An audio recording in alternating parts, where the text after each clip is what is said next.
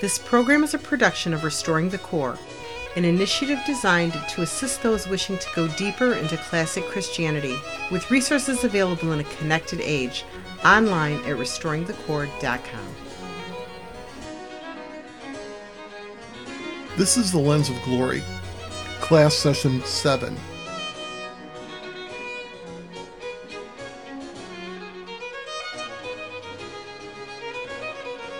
Welcome to The Lens of Glory, a program dedicated to demonstrating that the Bible can be read through the lens of the glory of God. I'm Walter Hampel. This and all of the programs in this series of podcasts were recorded during Sunday School at Troy Christian Chapel in Troy, Michigan, the United States of America. The purpose of this class is to demonstrate the linkage between Jesus Christ and the glory of God as found in the Bible. Since the Bible shows us that it is written about and centers on Christ, the Bible also can be read with a viewpoint or lens where we see that the glory of God is a dominating theme of Scripture from Genesis to Revelation. A Christ-saturated Bible must also be a Bible which is filled with the glory of God. The following is the audio for this class session. Let's pray and have a few points of business and then we'll move on. Our Sovereign Lord, I do thank you that you've gathered us on this cold January Sunday morning to study the things of your Word and to see the glory behind it. I pray, enlighten our hearts and minds, and may we glorify you truly as we are doing this study and seeing your glory in the Scriptures. In Jesus' name we pray. Amen. Okay, last week ended off with a discussion about the nature of how the persons in the Trinity will actually glorify each other. That the glory of God is not just simply something that goes from humans to God in that direction, which of course it should. There's also that sense of the Son glorifying the Father, the Spirit glorifying the Son. So the glory of God is an intra-Trinitarian phenomenon, to use a nice big term.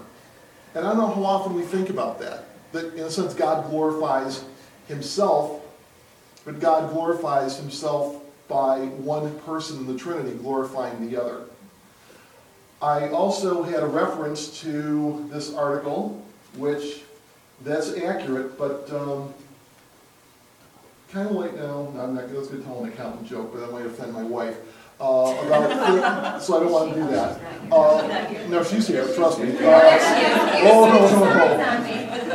it's like the Force, you know. So, at the behest of my wife, she thought it'd be a good idea to run off copies. Now, I don't know if this is a copyright issue or not, so if you have a copyright problem with it, rip it up after you read it or something. I'm just saying, I just want to pass the information on. So, this is a copy of the article. I mean, if you want to go into online, feel free, but there you go. And then we'll split that up and go from there.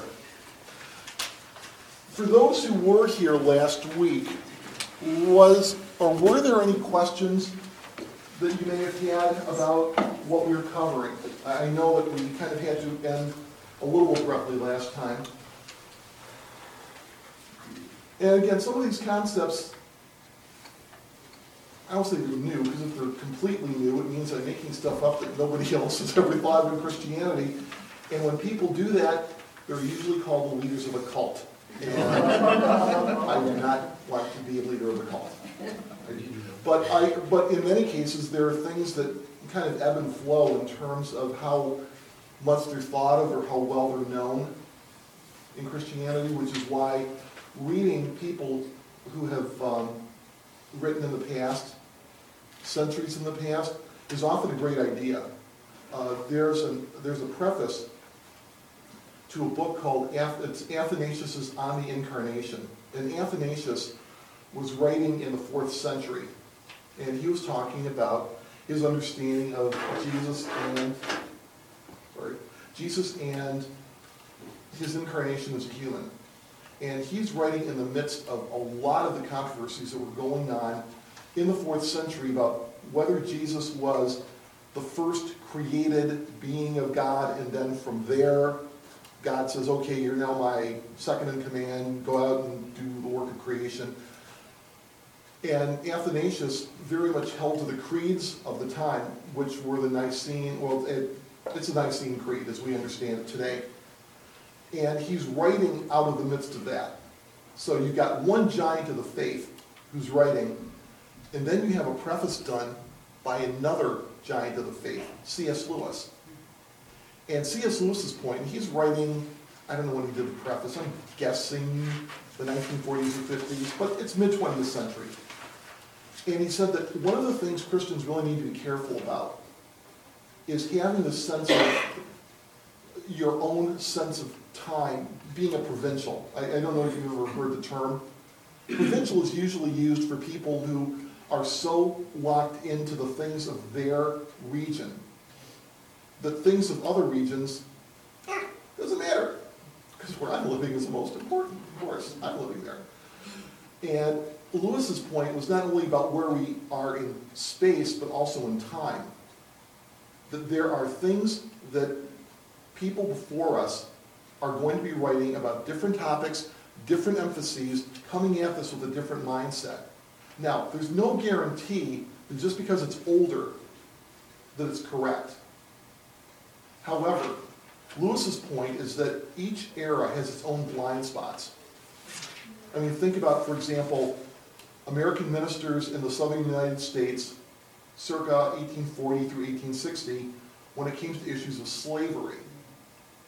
A lot of them had blind spots that this was really a horrible evil. However, we, in the early 21st century, can look back and go, good heavens, what were you thinking? Now, if Jesus does not return for the next century or two, and people are looking at the history of Western culture in the early 21st century and looking at what Christians have done, those who go after us in the faith might be looking back at this time and saying, good heavens, what were you thinking? How could you let these things go by? And where I'm going with all this is that there is that sense of, that you could have a sense of provincialism in time. So it's always a good thing to read the work of other Christians. Again, different cultures, different genders, different times. It gives you great perspective on just how universal the Christian faith is. So I highly recommend that. So a lot of what Mike Reeves brings up in the article, these are things that Christians have thought about in the past. But in a lot of cases, nowadays, for whatever reasons, some people think the Trinity is really a divisive issue, and it shouldn't be. It should not be. I mean, there are other things, I could give you a laundry list of things that will divide Christians. I could have a cat fight go, or a riot going in here just to, well, I believe in, like, give four things, and we'll all be tearing each other's hair and leaving. But we don't want to do that because we're held together by the Word and Spirit. But it's a good thing to go through. I think the article really covers some really good points, so keep that in mind. Let's move on. I want to talk about a few more points of God's actions in glorifying Himself, His actions in doing these things. I'd like us to turn to Ephesians chapter 1, verses 1 through 14.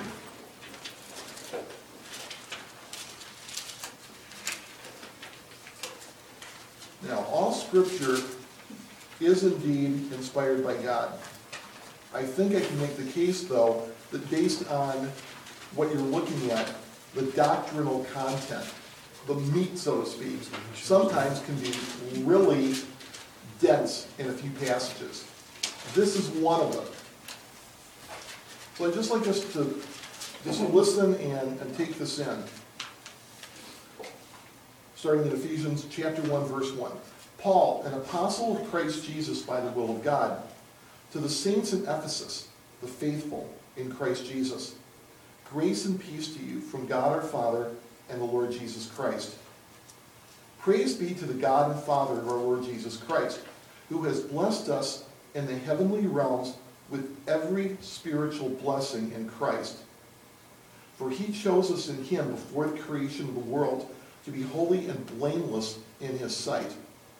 In love, he predestined us to be adopted as his sons through Jesus Christ, in accordance with his pleasure and will. And I want you to take a look. There's a phrase that's going to keep repeating. To the praise of his glorious grace, which he has freely given us in the one he loves. In him, we have redemption through his blood, the forgiveness of sins, in accordance with the riches of God's grace that he lavished on us with all wisdom and understanding. And he made known to us the mystery of his will according to his good pleasure, which he purposed in Christ, to be put into effect when the times will have reached their fulfillment, to bring all things in heaven and on earth together under one head, even Christ. In him we were also chosen, having been predestined according to the plan of him who works out everything in conformity with the purpose of his will, in order that we, who were the first to hope in Christ, might be for the praise of his glory. And you also were included in Christ when you heard the word of truth, the gospel of your salvation. Having believed, you were marked in him with a seal, the promised Holy Spirit, who is a deposit guaranteeing our inheritance until the redemption of those who are God's possession, to the praise of his glory. Think about what is being described here as what a Christian is given in Christ. And again, think about just even the very beginning of this wonderful list, where he says, or Paul says, praise be, and this is verse 3, praise be to the God and Father of our Lord Jesus Christ, who has blessed us in the heavenly realms with every spiritual blessing in Christ. I mean, if that isn't enough, it gets a lot better as you read through the list. And just exactly what Christ has done for us in terms of his love, in terms of predestination, and I'll leave that as an issue that will be untouched in this. It says it. I'm not going to handle this one way or the other. Scripture states it. Work with it as you will. You're on, I'll say in this case you're on your own. I've got my opinions. But this isn't a class in Walt's opinions, hopefully. But to the praise of his glorious grace, but also in accordance with his pleasure and will. So, you know that when God accepts you in Christ, it's not like, and I'll use myself as an example, I don't want to pick myself today. It's like, okay, Walt, you're a rotten SOB, but I'm going to let you in. It's like, wow, he doesn't say that. It's in accordance with his pleasure and goodwill. Somehow, God wanting each one of us in Christ is according to his pleasure and his goodwill. So, think this is good? It gets even better. Again, the glorious grace which he's freely, not grudgingly given us. Not like, oh, fine, great. Imagine, we do this in our own human relationships, don't we? I mean, if we'll be honest, there are some people at some times that perhaps we've been kind of grudging with praise or help or just encouragement. But not so with God in Christ. In him we have redemption. We've been bought back. Imagine, redemption is the term, it's a slave term. That if you've been in slavery, and unfortunately, there are way too many examples, thousands. I don't even have the numbers. If Patty or Karen were here, I'd ask them. Just even in a human trafficking situation around the world, how many people have been forced into that? Thousands, clearly. I don't know if the tenth of thousands. I actually don't have a scale number. 27 million is the last. 27 million. Okay. I should have known that. Okay. She'll tell you today. Okay. Okay, good. Well, let's give 27 million. Obviously, there's 27 million too many. But for every one of those who can be removed out of that, And that's only human trafficking. That's not other forms of slavery, which still do exist today. To be bought back out of that. And you've been bought back out of slavery to sin and also to yourself. Because, let's face it, left to yourself without the grace of God, you are your own worst enemy. It's not a political system, it's not an economic system, it's you. You're look in the mirror if you want to see your own worst enemy without Christ. But that you have redemption. And all of this, what's the phrase that keeps repeating? To the praise of his glory. And again, I just want to talk a little bit more about this because I think it's just so wonderful. I don't want to just skip it over. Talking about the riches of God's grace, which he lavished on us. When you lavish something on something, when you lavish gifts, what are we talking about? Pouring gifts. Pourings. So, again, you don't have the idea that, let's say it's Christmas, and somebody sees it and has just a little, do they still make Whitman samplers, those little candy boxes? I used to love those, and I haven't seen them in a while, so I don't know if they still made them. But let's say somebody wraps up a little Whitman sampler and goes, here you go, Merry Christmas. Like, boy, that's the spirit of the season, isn't it? But that you don't have that sense of this is what Christ is doing. He's not throwing us a spiritual version of a Whitman sampler. That he's lavishing these things on us with all wisdom and understanding. And he made known to us the mystery of his will. And again, that's one thing you'd say, okay, I know there's a God out there. What does he want me to do? You want to really have a good understanding of the mystery of his will and how you can understand it? Pick up and read. Pick up and read. And God will guide you also in prayer. There will be unique things or things unique to your life which you will be guided on. And he makes known to us that. And again, according to his good pleasure, which he purposed in Christ, to be put into effect when the times have reached their fulfillment, to bring all things in heaven and on earth together under one head, even Christ. Now, theologically, one might ask, is that happening now, or is that going to happen in the future? If I had to commit to that, I would say yes to both simultaneously. Yes, this is already in place, it's already starting, and it hasn't reached completion yet. But where I'm going with all this is the repetition of, gotta find it, I had an example right in my hands just a moment ago. To the praise of his glory. All of these things are to the praise of the glory of God, so that when we are redeemed from our sins, when we're having every spiritual blessing in Christ given us, when he lavishes these good gifts on us and brings us into his kingdom for his pleasure, it's to the praise of his glory. And again, these are the reasons God did what he did for us in Christ, to the praise of his glory. And again, I don't think you're going to find a richer vein or a richer section of Scripture in terms of just magnificent glory and content of what we're told about the glory of God and what he has purposed to do in us to his own glory. Questions or comments? We've gone through a lot here. I mean, this is only 14 verses, but it's strong stuff. Sharon. I just want to mention in verse 8, I love the way Paul says that he lavished on this grace, that God's grace was lavished on us with all wisdom and understanding. In other words, he knew exactly what he was doing. He didn't do it as an impulse. He did it, he knew exactly what he was doing, and he did it with purpose.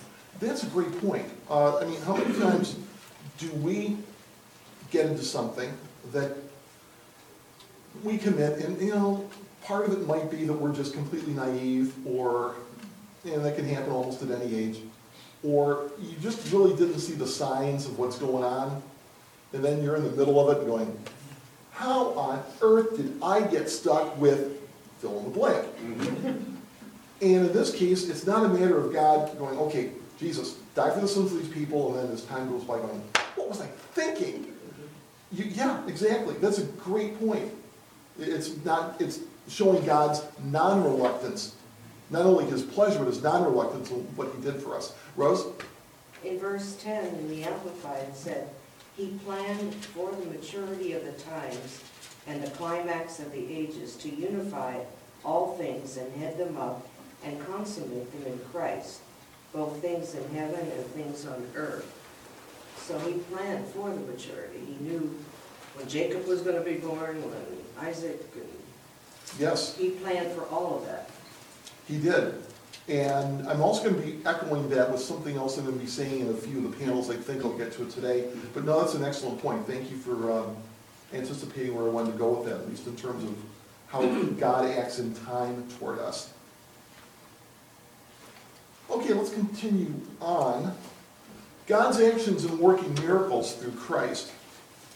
Gospel of John. You'll find a lot about the glory of God in the Gospel of John. Probably one of the more concentrated areas that speak about God's glory. Okay, I think we're familiar with the account of what happens at the wedding feast of Cana. Young couples run out of wine.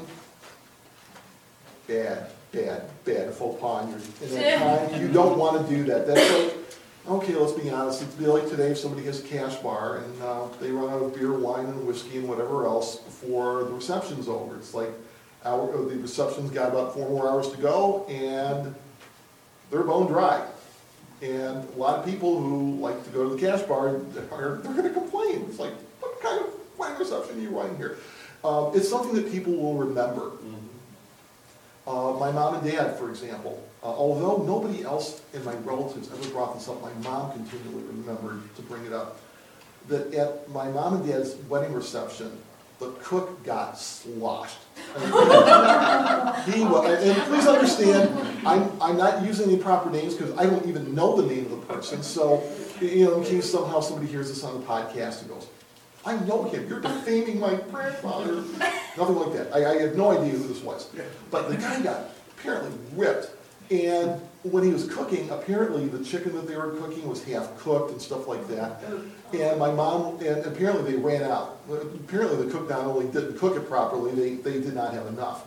So the thing that she continually remembered when she was doing a get-together at our house was to make sure we had enough food and to make sure it was cooked properly. It was a lesson that stuck with her all of her life. But again, you can think about that kind of faux pas. Let's say other people are talking about it. Things that you don't want people to bring up. Oh, you know what? I'm going to bring this up. Sorry. This isn't about our wedding, but indirectly. No, this happened with my sister's wedding. We were trying to get a wedding cake for when Julie and I got married back in '89. And we thought we'd go through the person who did the cake for my sister 4 years earlier. So Julie contacted this woman, and they talked and arranged things, and the woman said, oh, we'll try to get a point of contact. Said, oh, that wedding, that's the one where that guy died. No. And then Julie tells me this and said, guy died at Cindy and Ray's wedding. Really? I didn't hear anything about this. So we were talking to my mom and dad, I think it was a day or so later, and said, we were told that somebody died at the wedding. I go, oh, that's so exaggerated. I go, you're not denying it. You're not denying it. And it turned out that somebody had apparently had a little bit too much to drink, and it what's the medical term, contraindicated with his medicine. And it was just, but he died the next day, unfortunately. But the thing is, that's something that people remember. If people die at your wedding, they're going to remember it. So, in this Jewish couple, they run out of wine. And here's Jesus who does this wonderful miracle for them. But here's reasoning behind it, all of that to get to this. In verse 11 of chapter 2, John writes, this, the first of the miraculous signs, Jesus performed at Cana in Galilee. He thus revealed his glory, and his disciples put their faith in him. So, in doing this miracle, he reveals his glory, and did it for the purpose of revealing his glory. More about the glory of God and God's purposes. God's purpose in preparing the way for Christ to come into the world and do his ministry. And I'd like just to take a look at a few cross-referencing passages. Let's go to Isaiah chapter 40.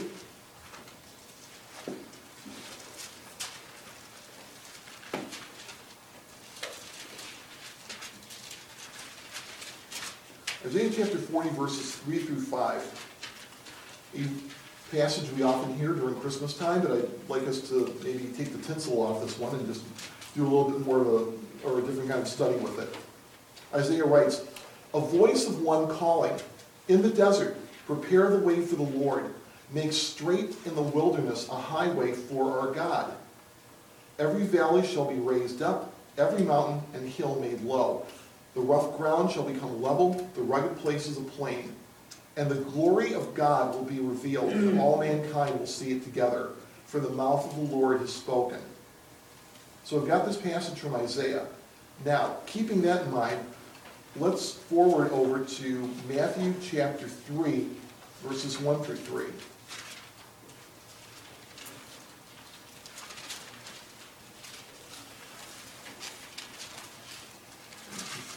1 through 3. Matthew writes, "In those days John the Baptist came preaching in the desert of Judea," desert, wilderness, "and saying, 'Repent, for the kingdom of heaven is near.' This is he who was spoken of through the prophet Isaiah. A voice of one calling in the desert, 'Prepare the way for the Lord, make straight paths for him.'" So we see John as this fulfillment of what we see in Isaiah 40, verses 3 through 5. Remember, in the passage in Isaiah 3 through 5, all of this passage about the voice of one crying out in the wilderness, make ready the way for the Lord. And it says that this is for the glory of God, to reveal the glory of God. So, we have Matthew saying this, but I also want us to take a look at John's version. He has a slightly different take on this, but I think it intensifies the point. Matthew, I believe, is correctly understanding, by the inspiration of the Holy Spirit, that the passage in Isaiah 40 does indeed refer to John the Baptist. However, we get to hear it from the person himself and understand this. I think it's kind of interesting. Gospel of John, chapter 1, verses 19 through 34. Now, this was John's testimony. Now, this is John the Baptist. Just keep this in mind. This could be confusing. This is the Gospel of John, written by an apostle.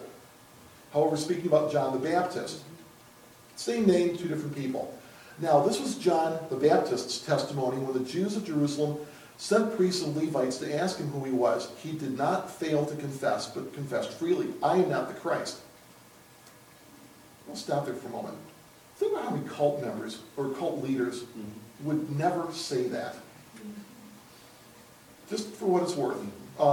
They'll tell you that there's some incarnation of Christ, or the second appearing, or the third, or whatever, reincarnation. But here's John saying, "No, not me." Verse 21, he says, they asked him, "Then who are you? Are you Elijah?" He said, "I am not." "Are you the prophet?" And this is referring to Moses' reference at the end of the book of Deuteronomy that says that there will be a prophet just like him, and that the people need to listen to him. And they were waiting all those years. So they're like, "Who are you? Elijah?" "No." "Are you the prophet Moses predicted?" He answered, "No." Finally they said, "Who are you? Give us an answer to take back to those who sent us. What do you say about yourself?" John replied in the words of Isaiah the prophet, "I am the voice of one calling in the desert. Make straight the way for the Lord." Let me fast forward to verse 29. So we have John himself looking at the passage of Isaiah and saying, "This is me. I'm its fulfillment." So it's not only Matthew, by the inspiration of the Holy Spirit, saying that, John himself says that. And so, of course, if we move up to verse 29, the next day John saw Jesus coming toward him and said, "Look, the Lamb of God who takes away the sin of the world." And he says, "This is the one I meant when I said, 'A man who comes after me who has surpassed me, because he was before me. I myself did not know him, but the reason I came baptizing with water was that he might be revealed to Israel." Remember the passage as it's found in Isaiah. The one who's the voice crying in the wilderness is doing this for the purpose of revealing the glory of God to the people. And that's exactly what he did. He reveals Christ. So again, just showing that God's purpose in preparing the way for Christ by using the passage in Isaiah and having it fulfilled with John the Baptist is a way of revealing the glory of God to the people of Israel and to us because of the testimony of John. We have what I'd like to call an Old Testament version of the Great Commission, and it's to declare God's glory among the nations. Let's just take a look at two passages, one obviously more briefly because it's only a few verses. The First Chronicles passage is going to take a little bit of time to work through, but I think truly quite worth it. Let's go to Isaiah 66.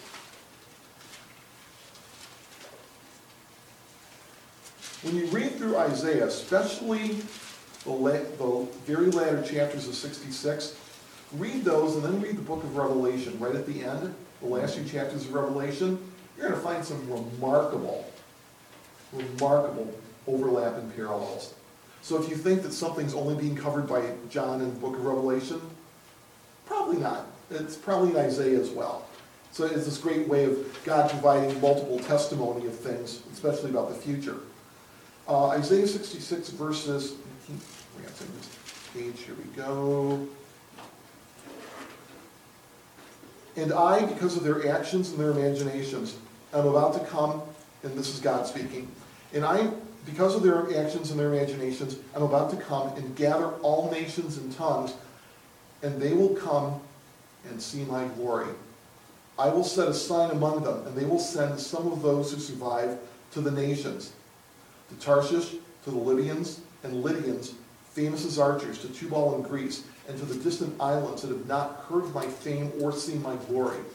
They will proclaim my glory among the nations, and they will bring all your brothers from all the nations to my holy mountain in Jerusalem as an offering to the Lord, on horses and chariots, wagons, and on mules, says the Lord. They will bring them as the Israelites bring grain offerings to the temple in ceremonially clean vessels.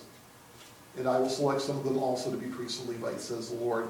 But where I'm going with this is that there is a sense in which the peoples being gathered out of the nations is for the glory of God.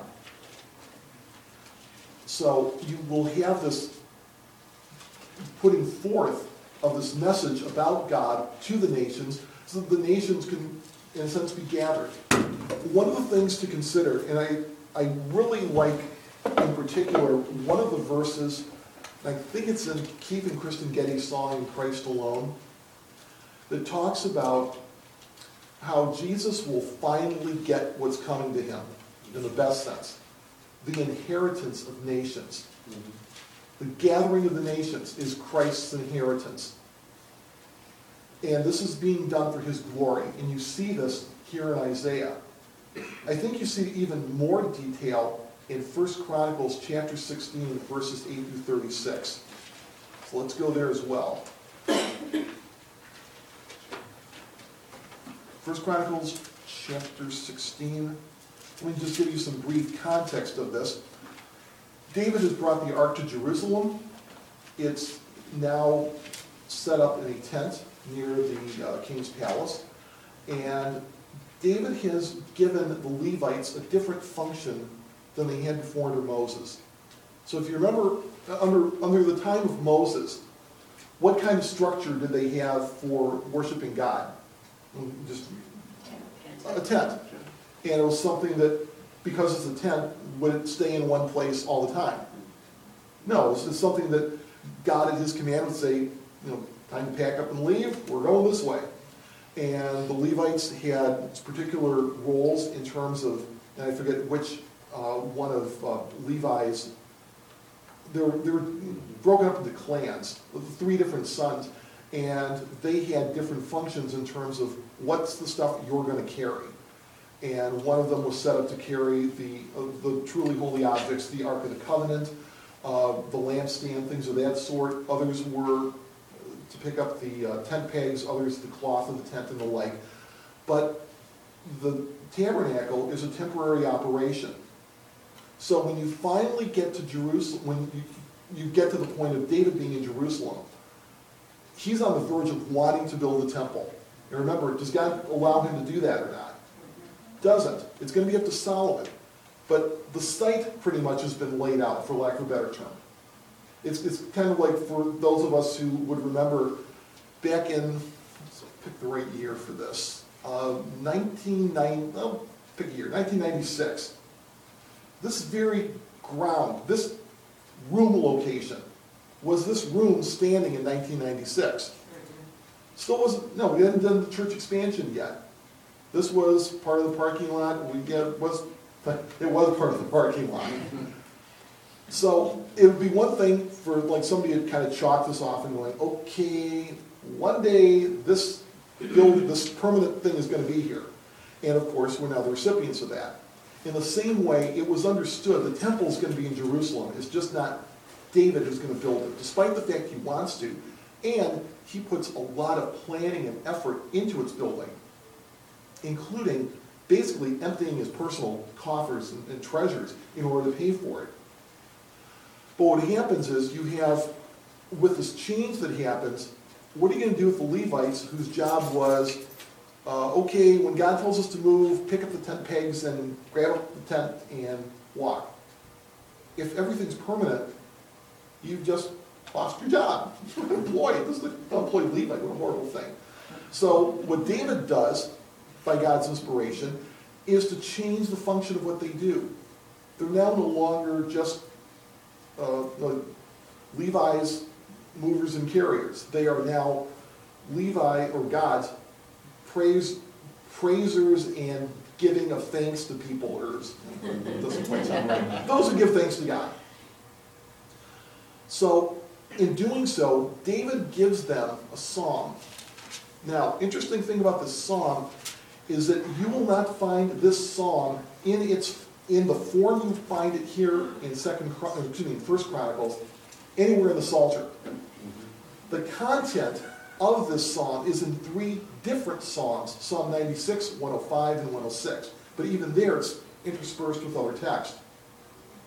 So, what I want to do is go through this, and I want to show you something about the nature of taking message to the nations.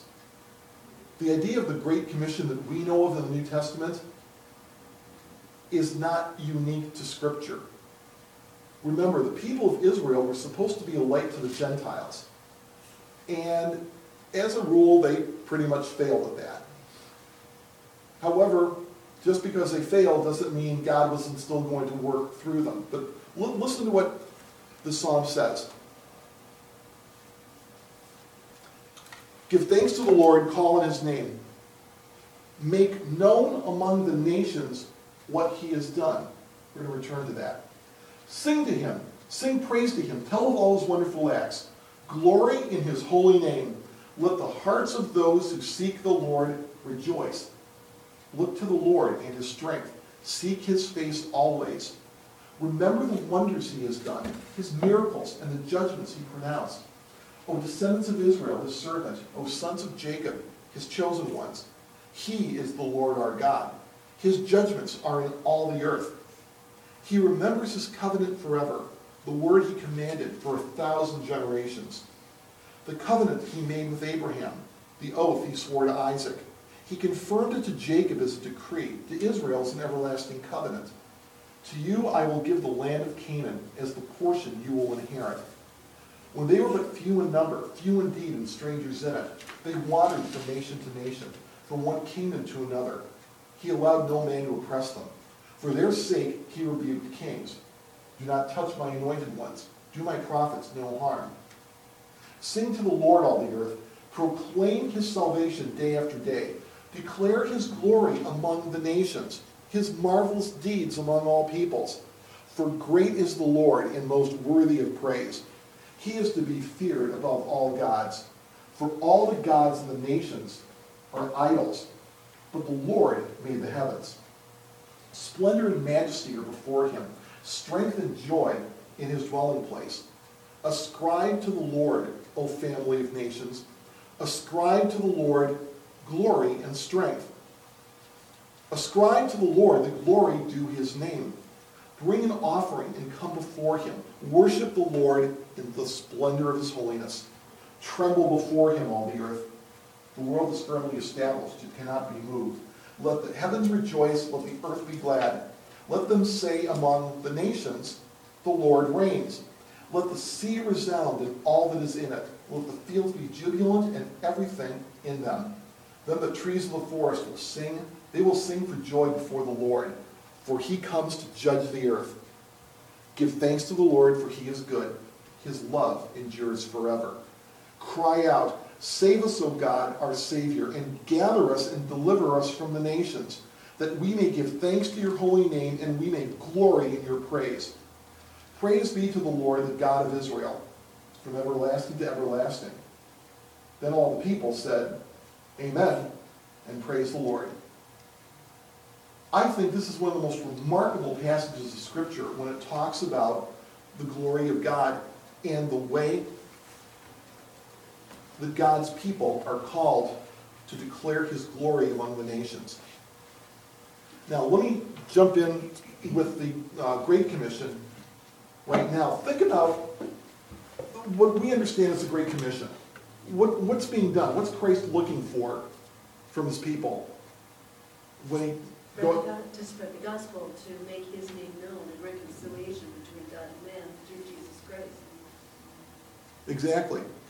The good news, to let the nations know what Christ has done for them, or what God has done for them in Christ. Now, I will make the point that when you're telling the account of what God has done in Christ, with his birth, his life on earth, his suffering for us, his death, his resurrection, his ascension, these are the most glorious accounts of what God has done for us and doing for that and doing this in Jesus Christ.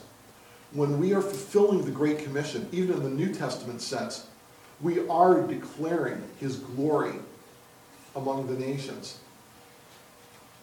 That the purpose of what God wants us to do with this information is not to sit on it. It's to let others know around the world. Now, if you think about this, is there any place on earth that God does not deserve sovereign rights over? Any place. Islamic countries? Hindu. He deserves to be ruler over that, right? Amen. So, thank you. And it makes sense that if he owns all this, if he rules all this, that his ambassadors would take the good news and proclamation of that to everyone around the world. And this is declaring his glory among the nations. And again, what I see here with the Old Testament is that it doesn't have the specifics of the gospel yet, because, at least in terms of time and space for us, they hadn't happened yet. But the idea of God's people declaring his glory to the nations is present. I mean, you find it here explicitly in 2 Chronicles. I keep saying 1 Chronicles, sorry. Why did I say that? I know better than that. But this whole idea also at the end of the passage where it talks about where God will gather his people from the nations. The reason this is going to happen is, remember, as I think the Getty's got it quite correctly, the nations are the inheritance of Christ. This is his reward from his Father for what he's done. So, as a result, there needs to be the proclamation of what Christ has done so that people will be in those nations who actually will have believed it. If that makes sense. Mm-hmm. So that's why the Great Commission is, it's more than just getting the gospel out. And trust me, that is it. And that's prime. There's also the sense of bringing the message to lost sinners. That's crucial. I think I can make the case from Scripture that even above these 2 points, doing the Great Commission that Jesus gives us is to declare his glory among the nations. And that's God's top priority. That Jesus will be glorified in the message of the gospel being spread around the world. And please understand, all of these things tie in. So it's not as if For example, say, well, what about the condition of lost sinners? Like, don't they count? It's like, well, yeah, they do, of course. But what brings them the message of hope and transformation in Christ is a message that also brings Christ's glory among the nations. And that the nations will be gathered, because it's exactly what it says here at the end of the psalm, where the prayer is, gather us from the nations, Lord. Because you have this sense almost of the passage of time where those who carry the gospel go out to the nations, but at some point in history, those nations will be gathered together as one people in Christ.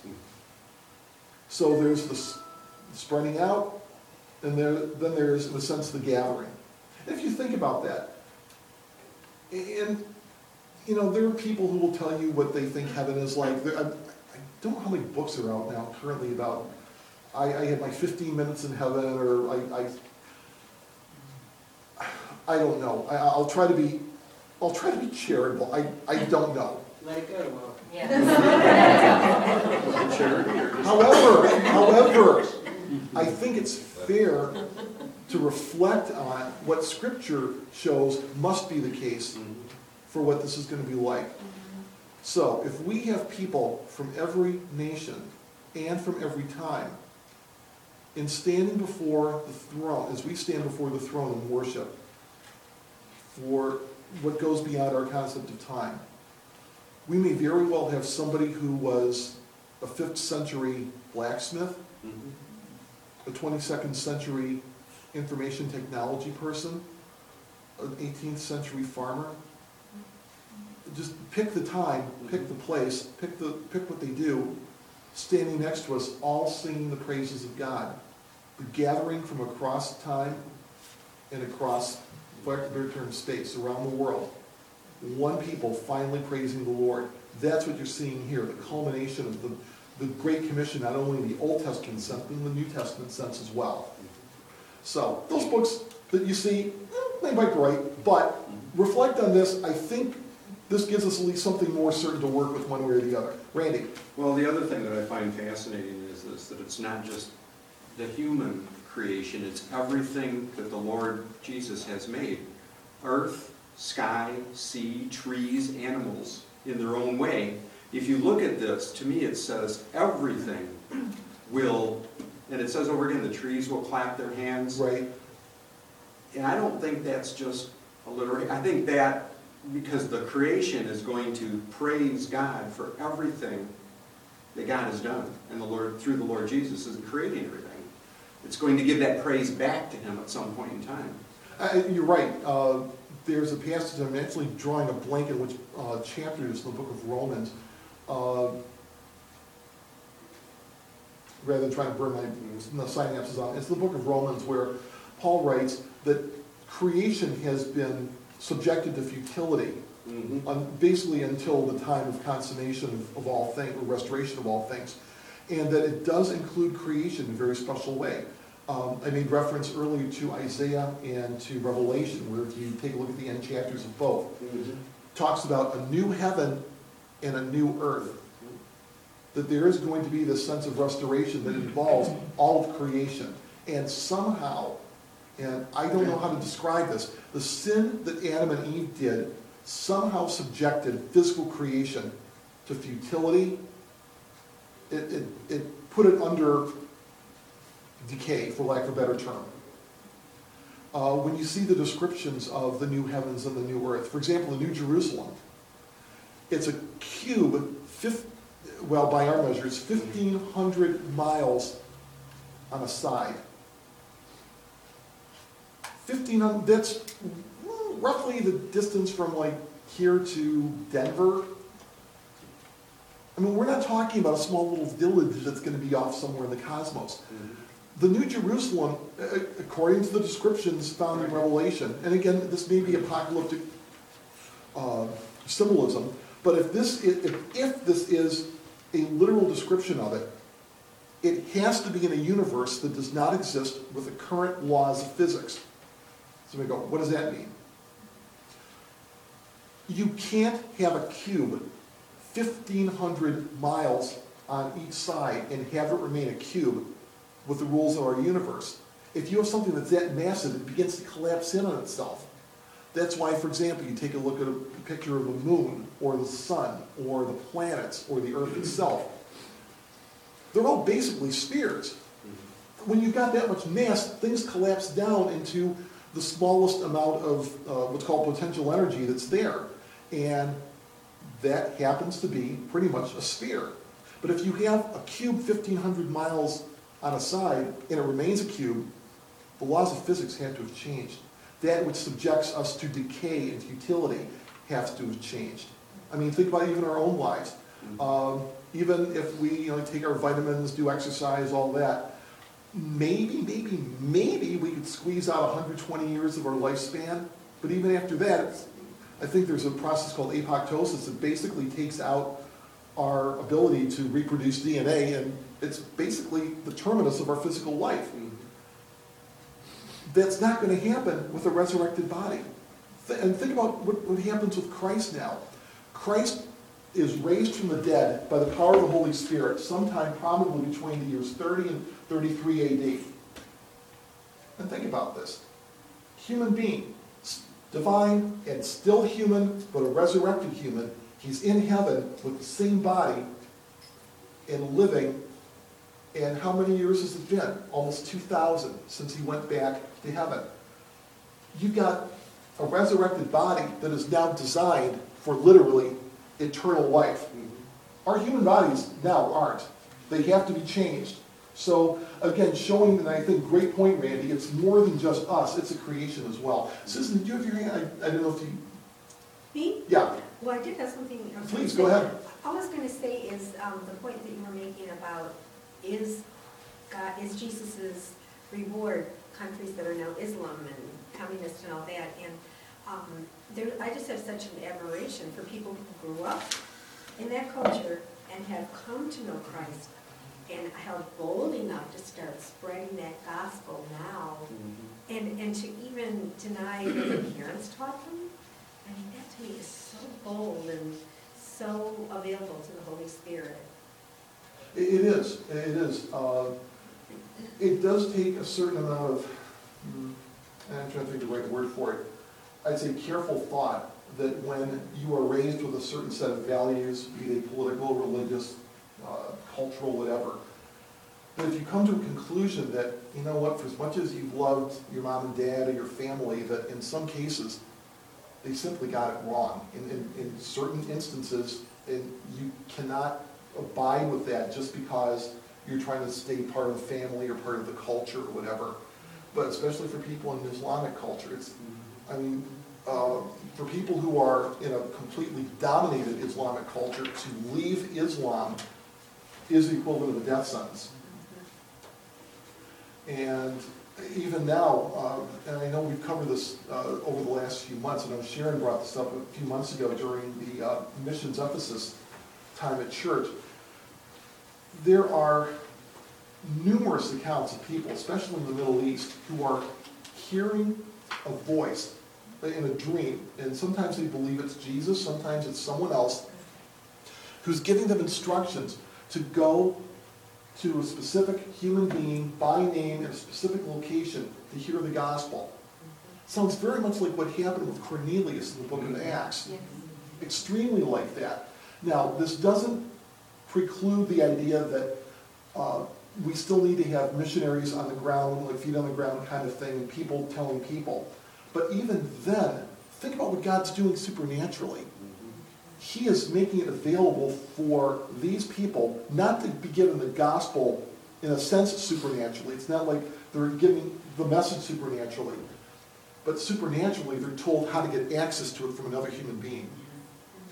And they're bypassing perhaps normal channels, for lack of a better term.